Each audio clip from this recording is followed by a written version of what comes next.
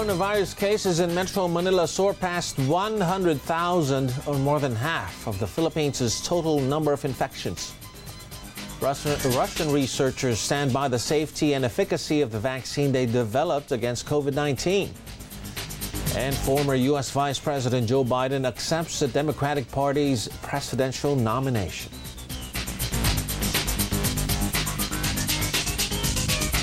Good afternoon, and Ron Crow's 8-Line Philippines begins right now.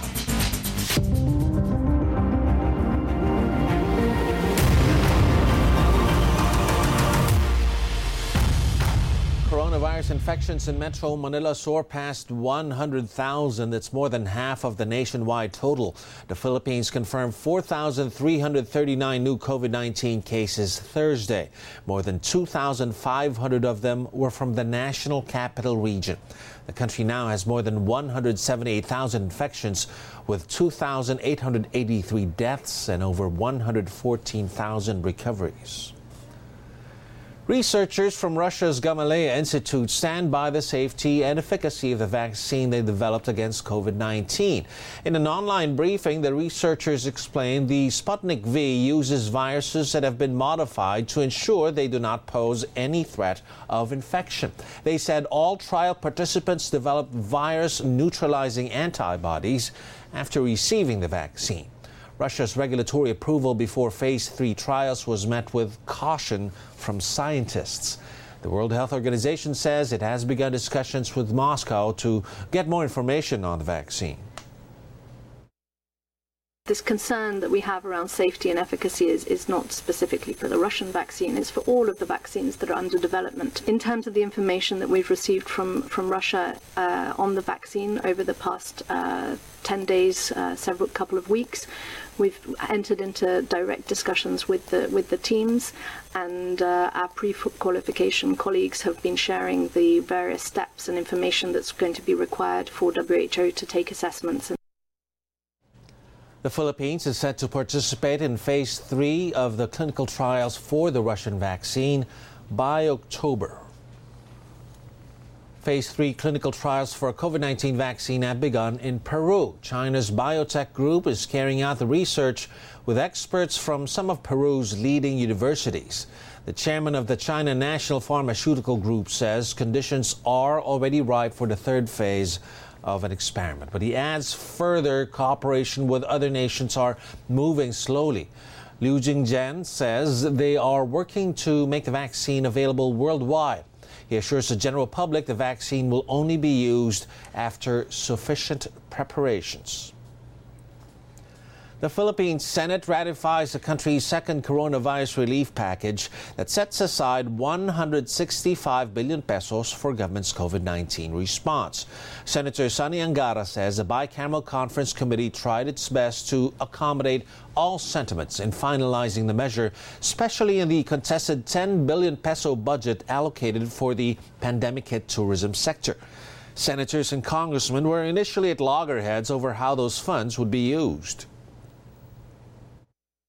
Because the House felt that 10 billion was better spent for infrastructure. And I see where they're coming from, because I was a congressman for 9 years. You know, when you're a congressman, you view the world through the lens of your district. Yeah. And whatever you can deliver to your district. There was a debate with the Department of Tourism where Secretary Romulo Puyat preferred that the funds go directly to the stakeholders. Hotels and restaurants and tourism establishments were really dead for about maybe 4 months of the year. So I think survival is the more crucial issue, she felt, more than infrastructure. In the end, we had to do a bit of everything, because that's the nature of a bicameral conference. You have to do a little bit of give and take. Over at the House of Representatives, at least one lawmaker believes the Philippine government should begin discussions on a possible third coronavirus package. Marikina Representative Stella Quimbo says though the 165 billion peso Bayanihan 2 fund can bring a much-needed relief to the public and to various sectors, it's not enough to stimulate the Philippine economy. The Philippines officially plunged into recession after suffering its sharpest economic contraction in the second quarter because of the pandemic. The pandemic has caused a substantial amount of economic damage. My estimate of that is about 2.4 trillion pesos. So if you think about the 165 billion pesos, that's really small. It's just too small to avert a possible 2.4 trillion peso economic loss. So in that sense, it is small, but of course, any amount at this point in time is very welcome, especially now that we had just lifted the MECQ in NCR and nearby provinces. So certainly, any form of assistance would be welcome. So that's where we are at this point. We're done with Bayanihan 2. Personally, I feel like we have to start thinking about Bayanihan 3. The Philippine Foreign Affairs Department launches another diplomatic protest against China. The DFA says the Chinese Coast Guard illegally confiscated Filipino fishermen's equipment in Bajo de Masinloc last May. It also objects to China's continuing challenges to Philippine aircraft conducting legitimate regular patrols in the West Philippine Sea. Last April, Manila also filed diplomatic protests against Beijing for declaring parts of the Philippine territory as part of Hainan province. A Chinese warship had also pointed its radar gun at a Philippine Navy ship. The Philippines said these developments violated its sovereignty and international law. Back in 2016, Manila won an arbitration award rejecting China's sweeping claims over the South China Sea. Beijing has refused to recognize that landmark ruling. Now, Manila Mayor Francisco Moreno shuts down at least 3 shops in Binondo selling a hair care product that called Manila a province of China. Moreno has also asked the Bureau of Immigration to deport Chinese national Xi Zhongqing and Xi Lili, who own the beauty product firm. The Manila Health Department and the Food and Drug Administration will inspect other establishments in the coming days.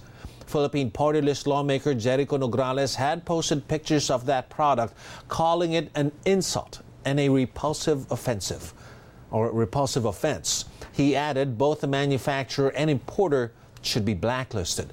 But Malacanang brushed off the issue. The latest now on the upcoming U.S. election. Over 30 years since his first White House bid flamed out, former U.S. Vice President Joe Biden accepts the Democratic presidential nomination. Biden framed himself as someone who can help heal a nation that's been deeply divided by Donald Trump's presidency. He says it's time to set partisan politics aside, pointing out just how life-changing the November election is for the American people. Here and now, I give you my word. If you entrust me with the presidency, I will draw on the best of us, not the worst. I will be an ally of the light, not the darkness. It's time for us, for we the people, to come together. And make no mistake, united we can and will overcome this season of darkness in America. We'll choose hope over fear, facts over fiction, fairness over privilege. I'm a proud Democrat, and I'll be proud to carry the banner of our party into the general election. So the question for us is simple. Are we ready? I believe we are. We must be. You know, all elections are important, but we know in our bones this one is more consequential, and the choice could not be more clear. No rhetoric is needed. Just judge this president on the facts. Biden's former rivals from the once crowded Democratic presidential field also came together in a show of unity for the party's candidate. The 2 people running for president couldn't be more different. One believes in facts, one does not. One listens to experts, the other thinks he knows everything. Donald says we should vote for him because the economy was great before the virus. Huh? Biden and Obama created more jobs over their last 3 years than the Trump administration did over their first 3. So when Trump says he wants to make America great again, he's making a pretty good case for Joe Biden. As Democrats wrap up their national convention, U.S. President Donald Trump took his campaign to Pennsylvania. There, Trump again praised his administration's economic policies, painting Joe Biden as the wrong choice to lead the U.S. in its recovery after the pandemic. They will let you down. First of all, the country will be let down because the country, you will see a crash like you've never seen before. And as good as those stock market numbers are, there's a headwind. The headwind is that if he won, the market's going to crash. For the last 4 years, we've been reversing Biden's betrayals and delivering historic wins for the people of Pennsylvania. Your state lost over 50,000 manufacturing jobs when Biden was vice president.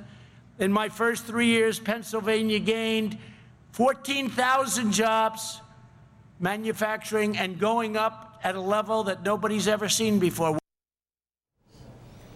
Despite Trump's pronouncements, data show U.S. unemployment is at a historic high, and more Americans are getting laid off week by week. The U.S. Federal Reserve also warned the state of the American economy remains fragile, and the path to recovery depends on how it will handle the pandemic.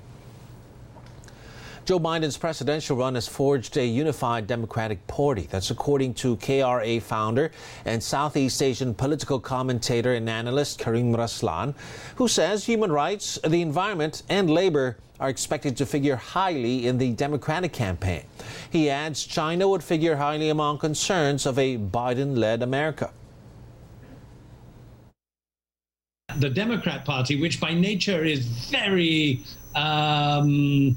unruly and difficult to bring together, has actually consolidated.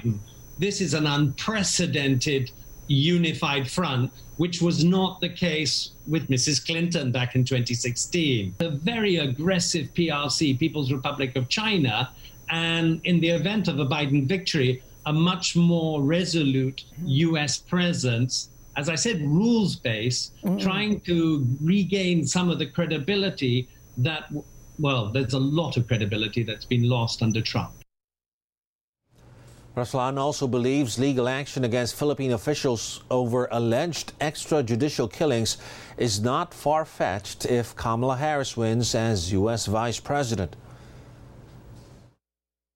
Will the Americans be wanting to push and encourage suits at the ICJ against Philippine government, against Philippine senior leaders? I don't know, but this cannot be ruled out. Don't forget, Kamala Harris is a former attorney general, and she's made it clear with Trump, I'm coming after you. I suspect that they will use the same approach on those who are a bit recalcitrant with them. In sports, Hall of Fame boxer Oscar De La Hoya is stepping back into the ring. The Golden Boy, who has been retired for more than a decade, confirmed his comeback in an article in BoxingScene.com. He said he would start training soon, and he's willing to take on the top fighters in the middleweight division. De La Hoya retired in 2008 after losing to Filipino boxing champ Manny Pacquiao. He cited his love for boxing and missing the sport as reasons for his comeback.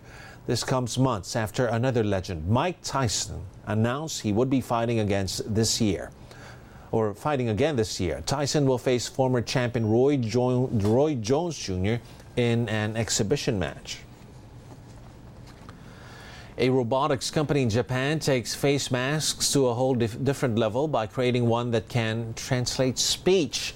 The C-Face mask can transcribe what a user says onto a smartphone and translate it into multiple languages. The smartphone can connect up to 10 meters away to make sure social distancing measures are observed among people communicating physically.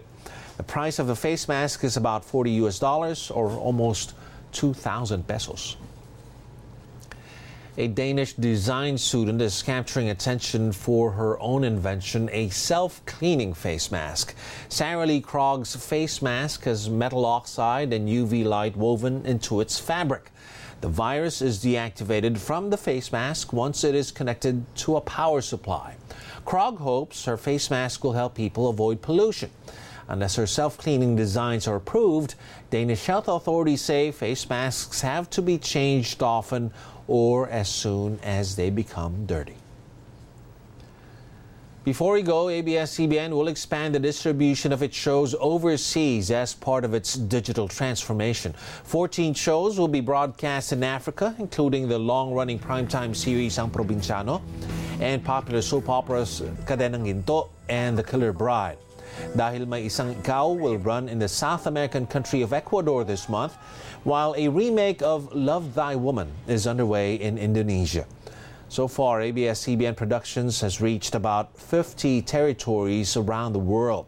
ABS-CBN made its digital pivot after the National Telecommunications Commission ordered it to go off-air on free TV last May. ABS-CBN is a parent company of this news channel. And that's today's edition of Dateline Philippines. Thanks for joining us. I'm Ron Cruz. You can watch highlights, recaps, and exclusive content of our shows online. Subscribe to the ANC YouTube channel, like us on Facebook, and follow us on Twitter. You can also listen to podcasts of ANC shows. Just search hashtag ANC Podcast on Spotify, Apple, Google, and Stitcher. Now, for feedback, email us at ancfeedback@abs-cbn.com. Stay with the News Channel.